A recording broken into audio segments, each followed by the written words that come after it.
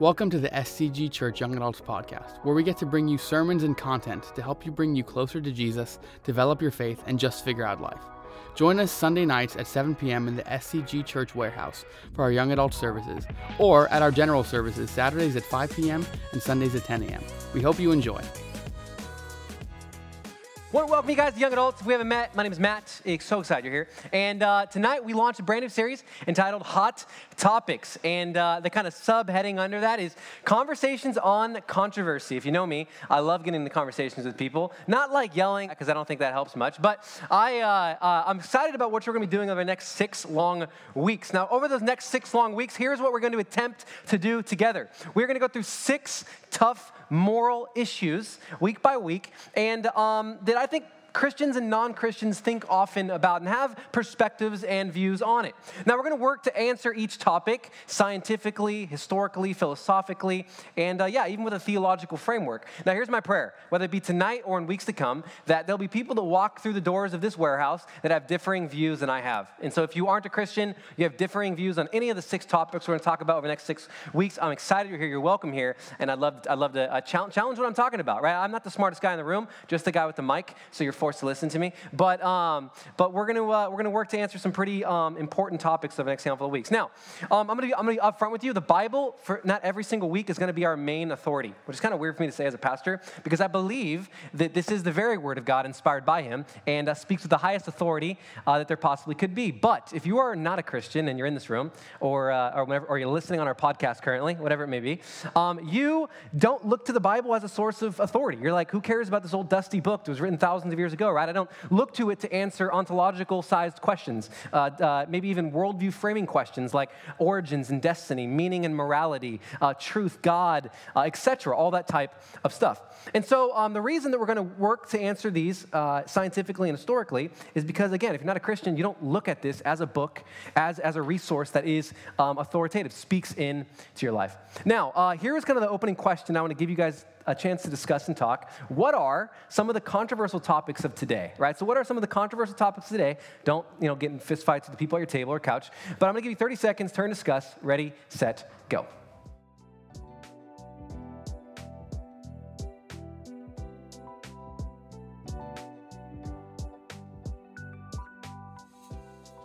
Here's the deal. Tonight, I got a question. Like, are you going to text in questions? If you've been around young adults, you know we kind of do that. You're not doing discussion groups tonight, and you're not texting in questions. Here's why. Some of these issues are going to be so emotionally charging, and you're going to hate some of my answers. And so I don't want to have you text in an answer and me answer it generally. I want you to come up and talk to me so I can build a relationship with you and answer and explain why I believe what I believe, instead of just making myself kind of a pastor on a stage that's not approachable, whatever it is. So anything I say tonight, if you have questions, you want to critique, come talk to me. Again, not the smartest guy, just the guy with the mic. All right. So what are some common kind of controversial issues in today's kind of climate culture world, whatever it is, MAGA hats and whatever, like what is it, right? Gun rights. Yeah, 100%. Yeah. Everyone's got an opinion on guns, right? Perfect. Anyone else? Gender. Like, what is that? All right. Masculating. You say modern? Oh, yeah. Okay, emasculating. Yeah. Anyone else? Like surgically castrating or like emotionally restricting? Yeah. Oh, toxic masculine. There you go. Ryder. God. Yeah, 100%. Right. That whole thing. Yeah, absolutely. Anyone else? Abortion, yeah. Anyone else? Marriage, yeah. What is marriage, right? Who gets to define it? Do we get to discover it? Or is it something that we have the authority to define? We're going to talk about that in weeks to come. Not tonight, but politics. What about politics? Everything about it, right? A 2-party system doesn't really create great conversation. Anyone else? Free speech, yeah, absolutely. Mass. I was waiting for that. What about vaccines, people? Have you just not come? You remember that? Or currently, you remember that? Anyone else? COVID-19. Yeah, perfect. All right, yeah, so there are tons of kind of controversial issues, and we're not going to be able to discuss all of them in 6 weeks. We're going to take one issue week by week, go through them. All right, so I'll be up front with you. I've got a lot of pages today, and we're going to buckle up. Here we go, all right? So there's one question that we need to ask ourselves before we hop into any controversial topic and issue. So I want you today to be mindful of this question and honestly ask this important question. Here's the question. Am I interested?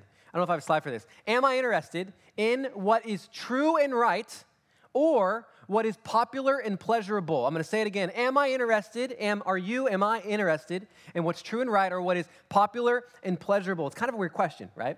But I've learned in my time as a pastor, if I get the privilege of sitting with people over coffee just like this. Oh, this is really good. You guys get some later. You guys see the bacon donuts, by the way, back there? Was that Brandy? Was that you? Brilliant. All right. There's bacon donuts. I don't know. So I've had the privilege of sitting with tons of people over the times that I've been a pastor, and going to Pete's Coffee, Starbucks, whatever it is. And I've realized that as I get to talk with people about tough moral issues or truth just in general, that I've rarely encountered someone who was really interested in doing what is right. Now I want to pause because that's a powerful thing that I just said. Now, sure, most people often classify themselves as righteous or maybe morally virtuous in some sense of the way, but as you sit and as you talk with people, it's going to become obvious quickly that they are more concerned with views that are popular and pleasurable than they are about ones that are good and truthful. Most people will give you reasons, right? In fact, they may even have convinced themselves that they have an authentic interest in what is morally right and just. However, when you confront their bad ideas with logic, their hearts kind of become exposed for who they really are and what they really believe as they search yonder for half-truths to kind of justify their views as they simply ignore contrary points instead of refuting and debating them. Now, soon they are stripped of the appearance of being moral as their evidence for their views quickly kind of diminish, and they become angry. And instead of confronting the beliefs and ideas, they start to confront the person who has a differing view of beliefs and ideas than themselves. And it becomes apparent in that moment really quickly that all along they didn't care about morality and truth. They cared about comfort, popularity, pleasurability, and being right because their explanations were really justifications all along. Now, this leads often to people becoming angry. And they ultimately leave the conversation or leave the sermon that the pastor is giving, and they check out or whatever it is, still intended to believe or do whatever they believe in the first place because they're angry. Even though that over the sake of your conversation with the person at coffee or in a group setting like this where there's a pastor talking, that their ideas were kind of brought to the light and exposed for what they really were, that they were logically inconsistent, that they were faulty, and that they were incoherent and didn't make sense and existentially satisfying in some sense of the way. And they still are willing to believe those things, and they kind of just shut down in some sense of the way. Here's what I've learned. Most people are not truth seekers, they're comfort seekers. Most people are not truth seekers, they're comfort seekers, and the truth is comfortability never, ever, ever leads to truth. Why? That's because the issue with truth is it has a high and heavy moral demand that requires that you correspond to it, not that you attempt to have truth correspond to you, which is what we're taught to do, which is what we're kind of brought, like in the modern educational system of the 21st century, we're kind of taught that you get to kind of classify, define what truth is. We've been brought up to say and believe in things like discover your truth, and then there's my truth and your truth. However, the real truth is there's only the truth, and that's an uncomfortable truth. So what is truth? Truth is that which accurately corresponds to reality. What is reality? Reality is defined as the things that, I'll say it this way, reality is defined as things as they really are. Or, for a biblical worldview, as God sees things. That's what reality is. Reality represents the objectivity of our existence. Now, the question I'm going to give it one more time as we jump into where we're going today, because you're going to have views and perspectives on the topic that we're going in today that may differ from the one I present, and they're welcome here. The question, are you interested? Are you interested in what is true and right or what is popular and pleasurable? Here's why. People who are interested in truth, especially moral truths, are willing to allow their opinions to be formed by the evidence, not popularity or comfortability.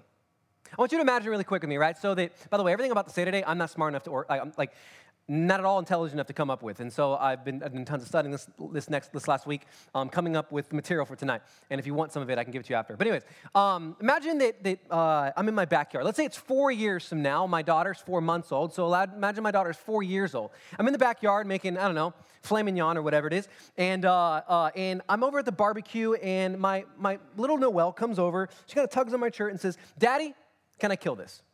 Now, what is the very first question that I need to know before I can answer yes or no? What is it? Like, what is it, right?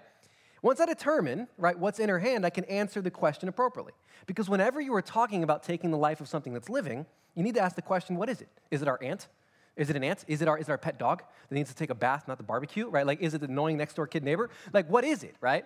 The key question to all of this is, what is it? Because you can't answer the question, can I kill it, without first answering an ontological size question. What is it? Tonight, we're going to be talking about a pretty emotionally charged issue, and that's the topic of abortion, which involves the killing and disposal of something that is alive. Now, whether it is morally right or wrong to take the life of something that is living depends upon entirely what it is. So here's the premise for today. I don't know if I have a slide for this or not. The premise of where we're headed today are really kind of two statements. The statements are this. Number one, if the unborn is not a human person, no defense for abortion is required. Right? Like think about it. If the unborn is not a human person, no defense for abortion, who cares? Kill them all. Like it doesn't matter.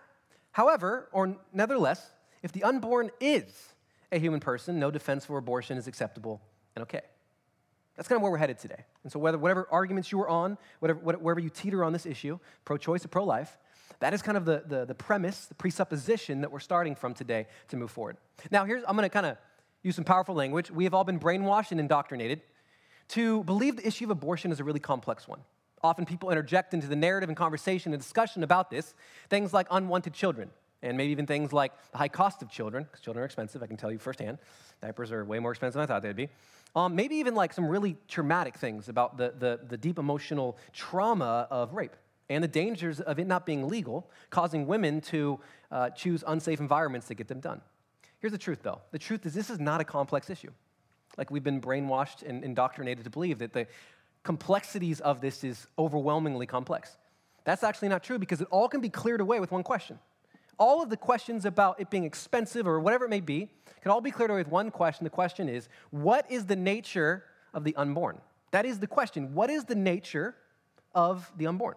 Now, tonight I'm going to answer this question by answering two other questions that will help us answer the question, what is the nature of the unborn? And then I'm going to create a mock conversation that I often have with people and common objections from the pro-choice arguments that we're going to answer scientifically and philosophically to determine what side of this has better arguments, scientific arguments, the pro-choice side or the pro-life side. Question number one is this: the unborn body belongs to who? The first thing, right, that we need to understand is the unborn is a living being separate from either of its parents. Right? In the process of reproduction of any living being, there's no beginning of life in general. Because there is no period, and I need you to hear this, there is no period of non-life that exists in the entire biological sequence of events. I'll give you an example. The mother and father, they are alive. So are the individual sperm and egg. The zygote that's formed from their sexual union is alive. As the developing fetus, as it continues to develop, it is alive throughout its entire term. And then finally, a child delivered at birth is alive. So from beginning to end, there is no unbroken biological chain of events or life. See, life doesn't begin at some stage of the development. The unborn is alive at every single stage. Now you ask a question, well, how do we know this, right? Because the fact that the fetus is growing biologically proves that it's alive. In fact, biological growth is immediately evident upon conception as it starts to replicate and grow and change.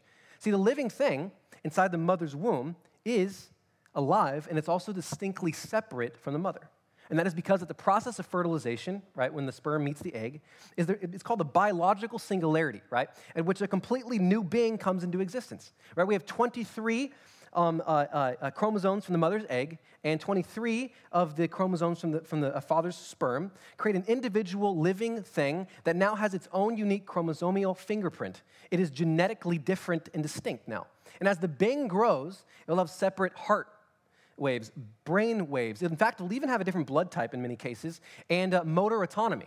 Right? It's not like the mother's brain is choosing to have their son or daughter that's in the womb to kick and things like that. It develops an entire autonomy on its own.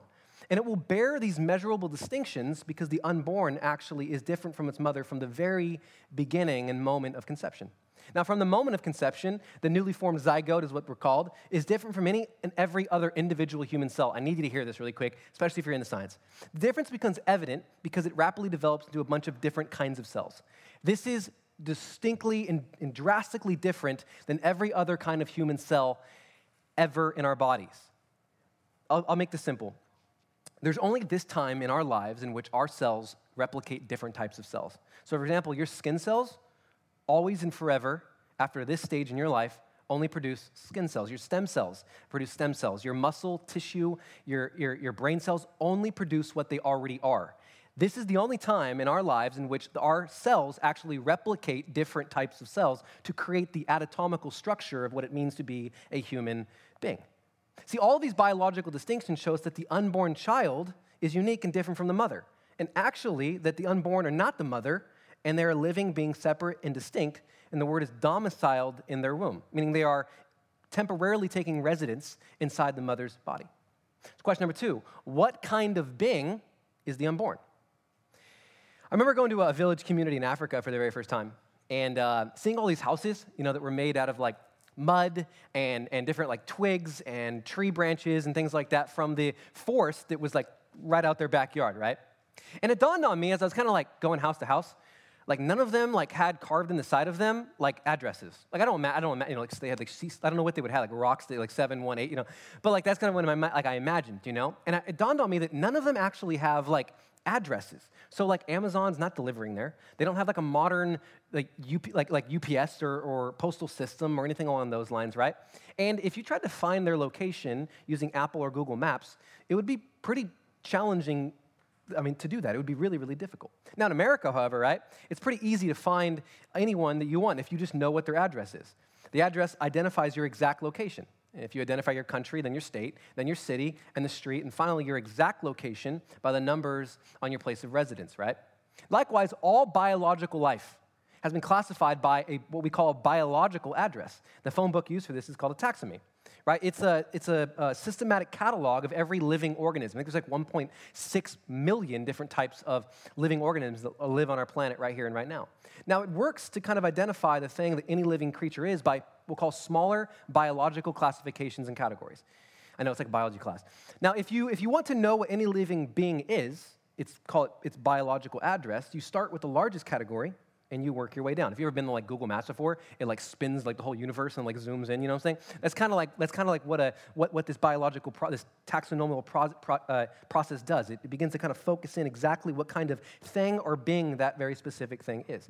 So, for example, right, if you want to know what the human being is, it first starts with the kingdom. There are only 2 types of kingdoms. Do you know what kingdoms there are? There's the animal kingdom and the plant kingdom. So we are in the animal kingdom. Number 2, it's called the phylum. It's called chordata. It means that it's the anatomical structure of what it means. So chordata is, we are people with vertebrae, backbones, so human beings, lions, like things like kangaroos. They have vertebrae and backbones. Some animals don't, right? Fish don't have the same anatomical structures that we have. Birds don't, insects don't, right? So that's what that means. The class is mammal, the order is primate, the family is hominid, the genus is homo, and the species is sapien. Now, that's not an orientation, by the way. Now, if the unborn are at all stages of development are a separate living being, and since every living being has its own biological address, the question we need to ask is really simple. Where does the unborn fit on the taxonomical chart of living things? Or what kind of being is it? And the answer is only one. It is a Homo sapien. And if you say it isn't a human, which I've had conversations with people, that it isn't a human being, you have to answer the question, what is it? Is it a dog? Is it a fish? Is it a virus, a bacteria? So the unborn, even as a zygote, carry a genetic signature that identifies them as a human being. It's called DNA. Right? This DNA separates it apart from all other living things. In fact, a close look at its DNA structure will reveal that it, from the very beginning, as a zygote and onward, has always been a human being. The DNA structure will also indicate what kind of bodily form the being is going to take. But even at this immature stage, we will know that it is biologically human. In fact, if you took, let's say, 10,000 zygotes, and at the naked eye, none of us could tell which one was the person and not. But with a microscope, or if we took a little bit of its DNA structure, under the right circumstances, you could find out exactly what type of being each and every single one was. Now, under our naked eye, we can't, but with modern medical practices and scientific advancement, we can actually see what different zygotes actually are. In short, it means this. As the being, as it matures, it doesn't change its nature, right? It changes its form. Biological growth reveals what its nature was. It doesn't change its nature to something new. Let me explain this maybe in 2 ways. In biology, there's something called the law of biogenesis. You may have heard me talk about abiogenesis before, about the Big Bang cosmology and things like that, but this is a little bit different. The law of biogenesis in biology states 2 things. Number 1, all life comes from pre-existent life. Number 2, each being reproduces after its own kind. In short, here's what this means. Human beings can only produce other human beings. Therefore, the offspring of two human beings is going to be a human being. Now, if you are tempted to disagree, you have to answer a difficult question. How do two human beings create a separate being that's not a human being, but then becomes a human being in violation of the law of biogenesis? I'll make it simple. If mom and dad are human beings, they can produce only a living being that's the same kind as they are, another human being. Now, here I've heard an objection. And the objection I've heard is that the unborn are not human, but rather a potential human.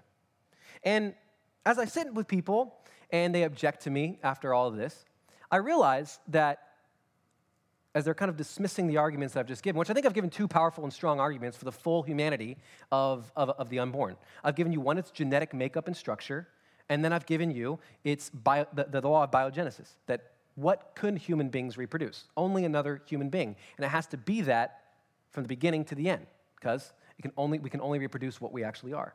But here's what I've learned. As I've realized that many people, they kind of disregard the two arguments I gave, because we have a tendency to fight to be right, not what is right. Most people care about the desire to be right, and they have less of a desire to know what is right. And that's hugely problematic, especially with this issue. As I've sat with people, they've kind of shared with me this kind of objection, that an acorn isn't an oak tree. Okay, well, like a fetus isn't a person, just like an acorn isn't an oak tree. And that kind of sounds maybe intellectually satisfying until you ask maybe just a few more questions. Yes, it is true that an acorn is not an oak tree, but all that really shows is an infant is not an adult. Or that an acorn is just the immature stage and the tree is the mature stage. But both have the genetic structure of what? An oak.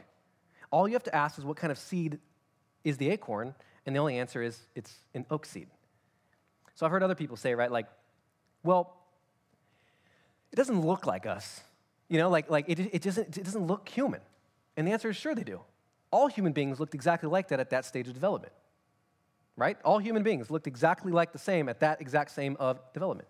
So the unborn look different because at the stage of development that we're normally used to seeing with our own two physical eyes, like an infant, a newborn, adolescent and teenager, young adult to senior citizen.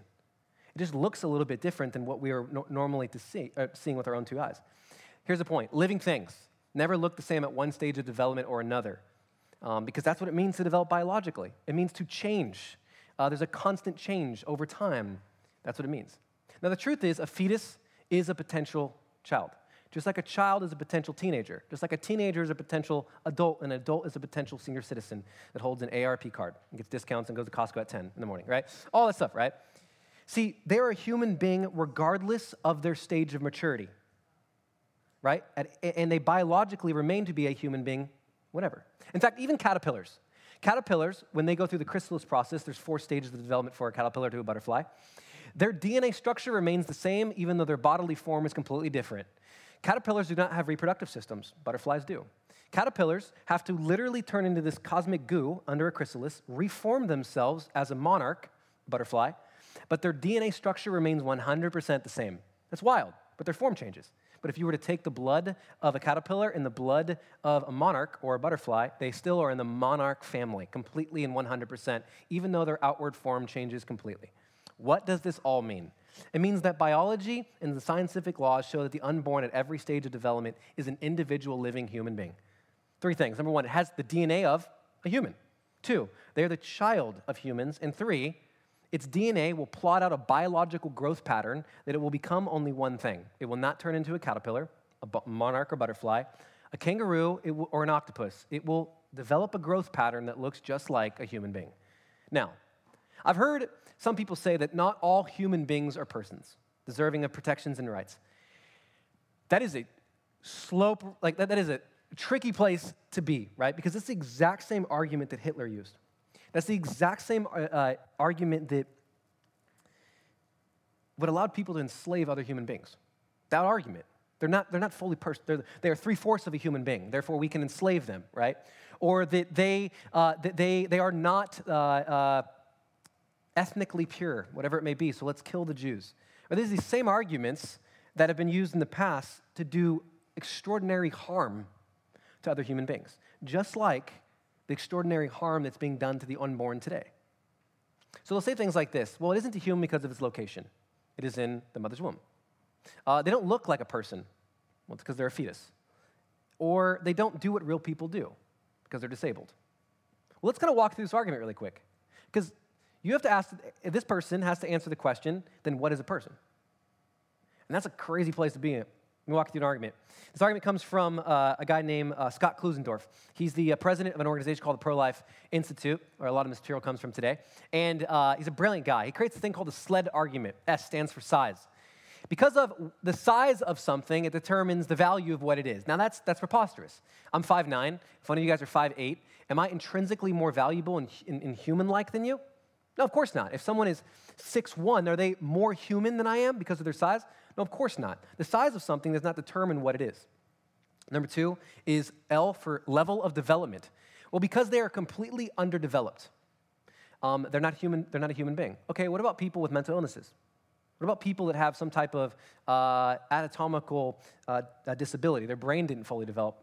Can we just go around and start killing people that have maybe autism or something along those lines? No, of course not. That'd be an immorally evil thing to do, right? Just because somebody doesn't have the same capacities mentally as you doesn't make them less human. The next one stands for E for environment. Because of where they are determines what they are. Well, when you change location, does it change what you are? If you walk outside of this room to become more human or less? Do you think 6 inches outside of a birth canal makes someone human and non-human, or a person and a person? That's a tricky slope to be in, because nothing biologically changes other than location. D stands for dependency. Because they are 100% dependent upon the mom can choose to terminate that life. Okay, well, man, we're dependent upon our kids. Like, I know junior high kids are still dependent upon mom, right? Like, we are the only animal that doesn't get up and walk like 6 hours after we're born. Have you ever seen a giraffe be born? It's the craziest video. But like the thing plops out and like gets up and like starts like running the field. Like you're like, what the, like, dude, my daughter can't even find her bottle. Like she's 4 months old. She would die in 12 hours without a human next to her, right? Like something God is showing us about each other, by the way. But D for dependency, right, is because they're fully dependent. Okay, what about people on life support? Can we just go down to the hospitals and start unplugging people?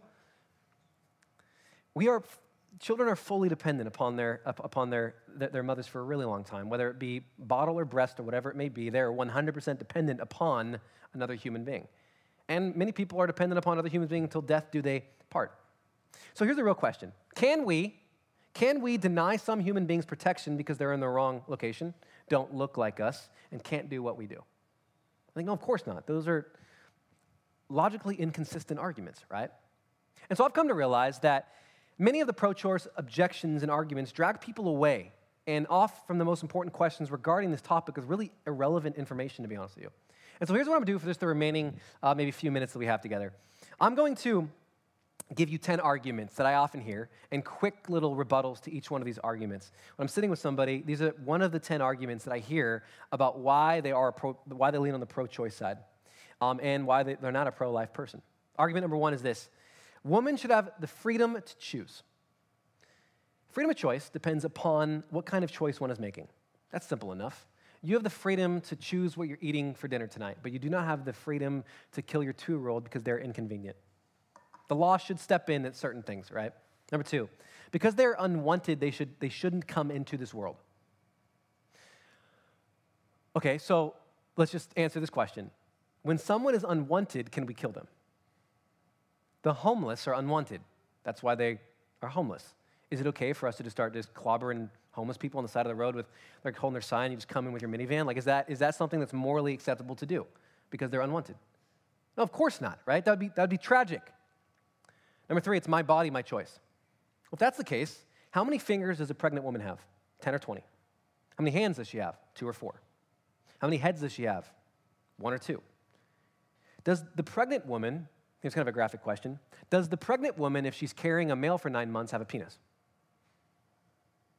Or 2 vaginas if she's carrying a female for 9 months? The answer is 1 and no, right? Argument 4, well, because they're in my body, temporarily they are mine. Here are 2 really graphic statements. When a woman is having sex, is the guy a part of her body or is he a whole separate human being? The answer is 2 separate whole human beings. When a woman is at the gynecologist and they're performing an annual checkup, is the gynecologist and the woman one person or 2 separate and whole human beings? The answer is two separate and whole human beings, right? Argument 5. Women should have the right to privacy with their doctors and what they do with their doctors. Well, then why does CPS exist?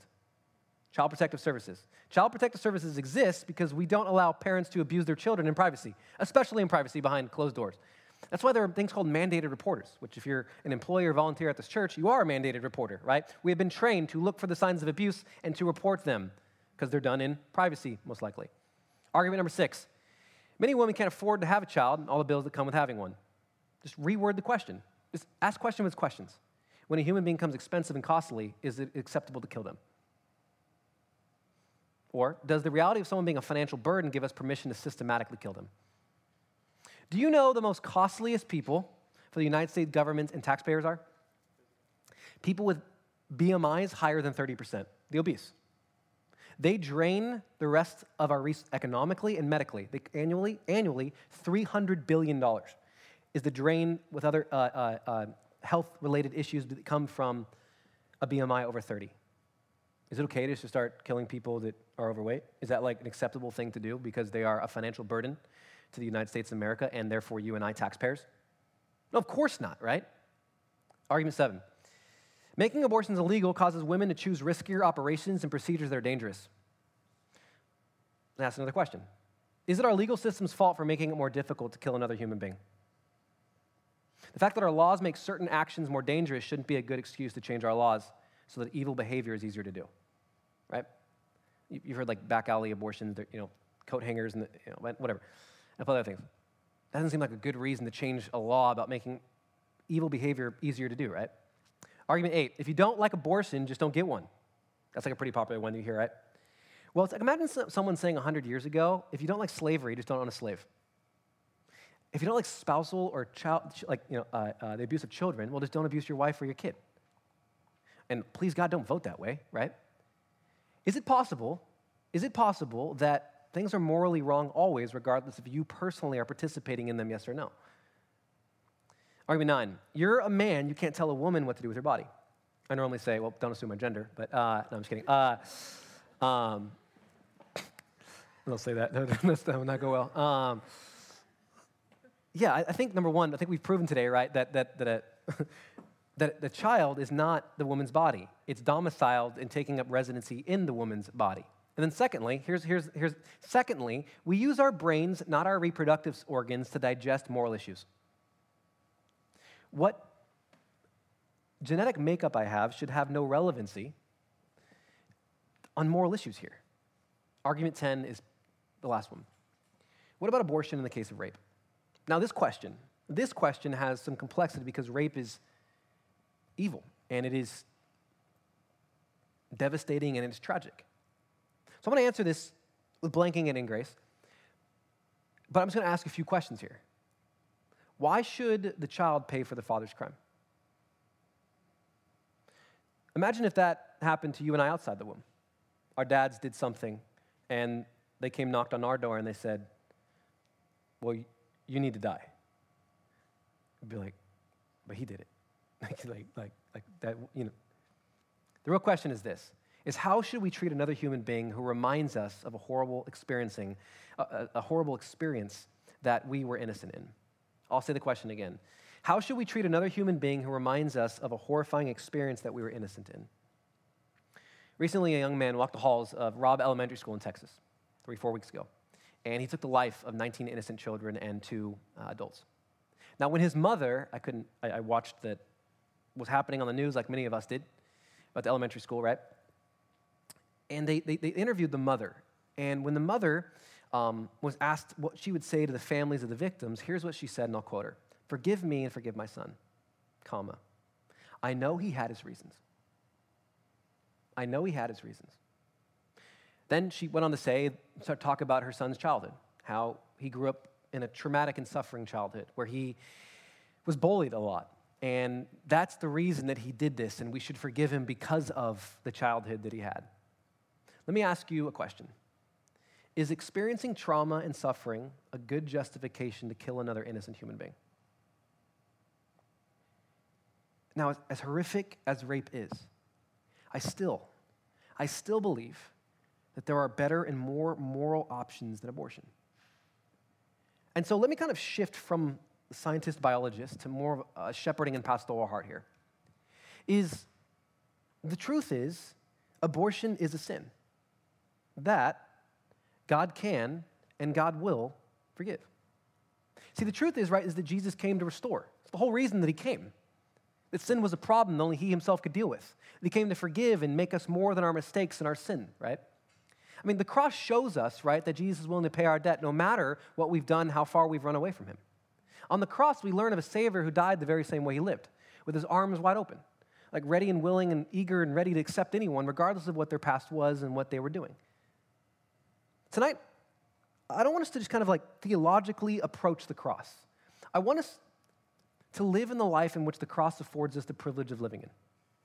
So what do I mean by this?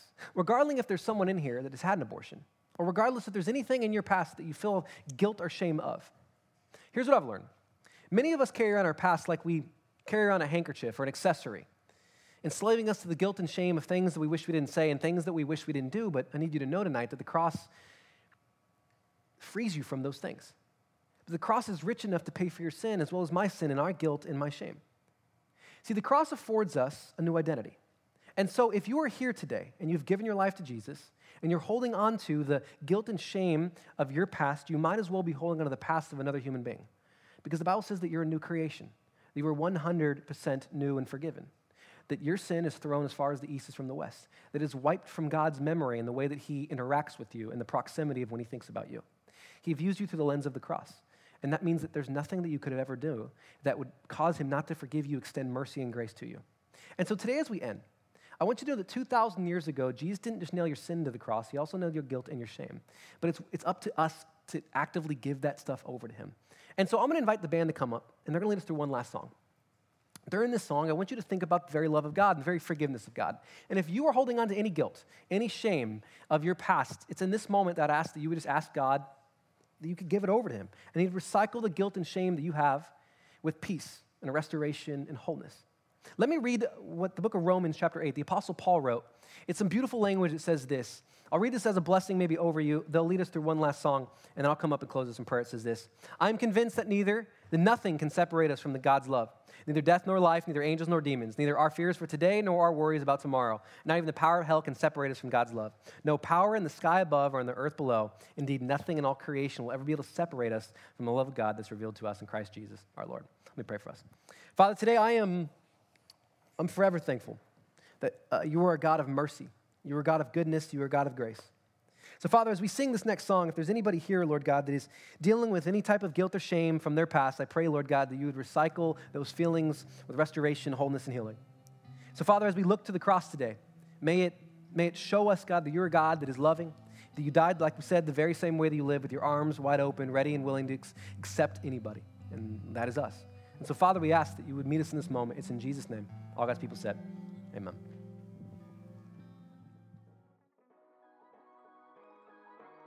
We hope you enjoyed listening to the SCG Church Young Adults podcast. For more information about our services, events, and ways to get involved, head on over to scgchurch.org. Thanks again for listening and have a blessed day.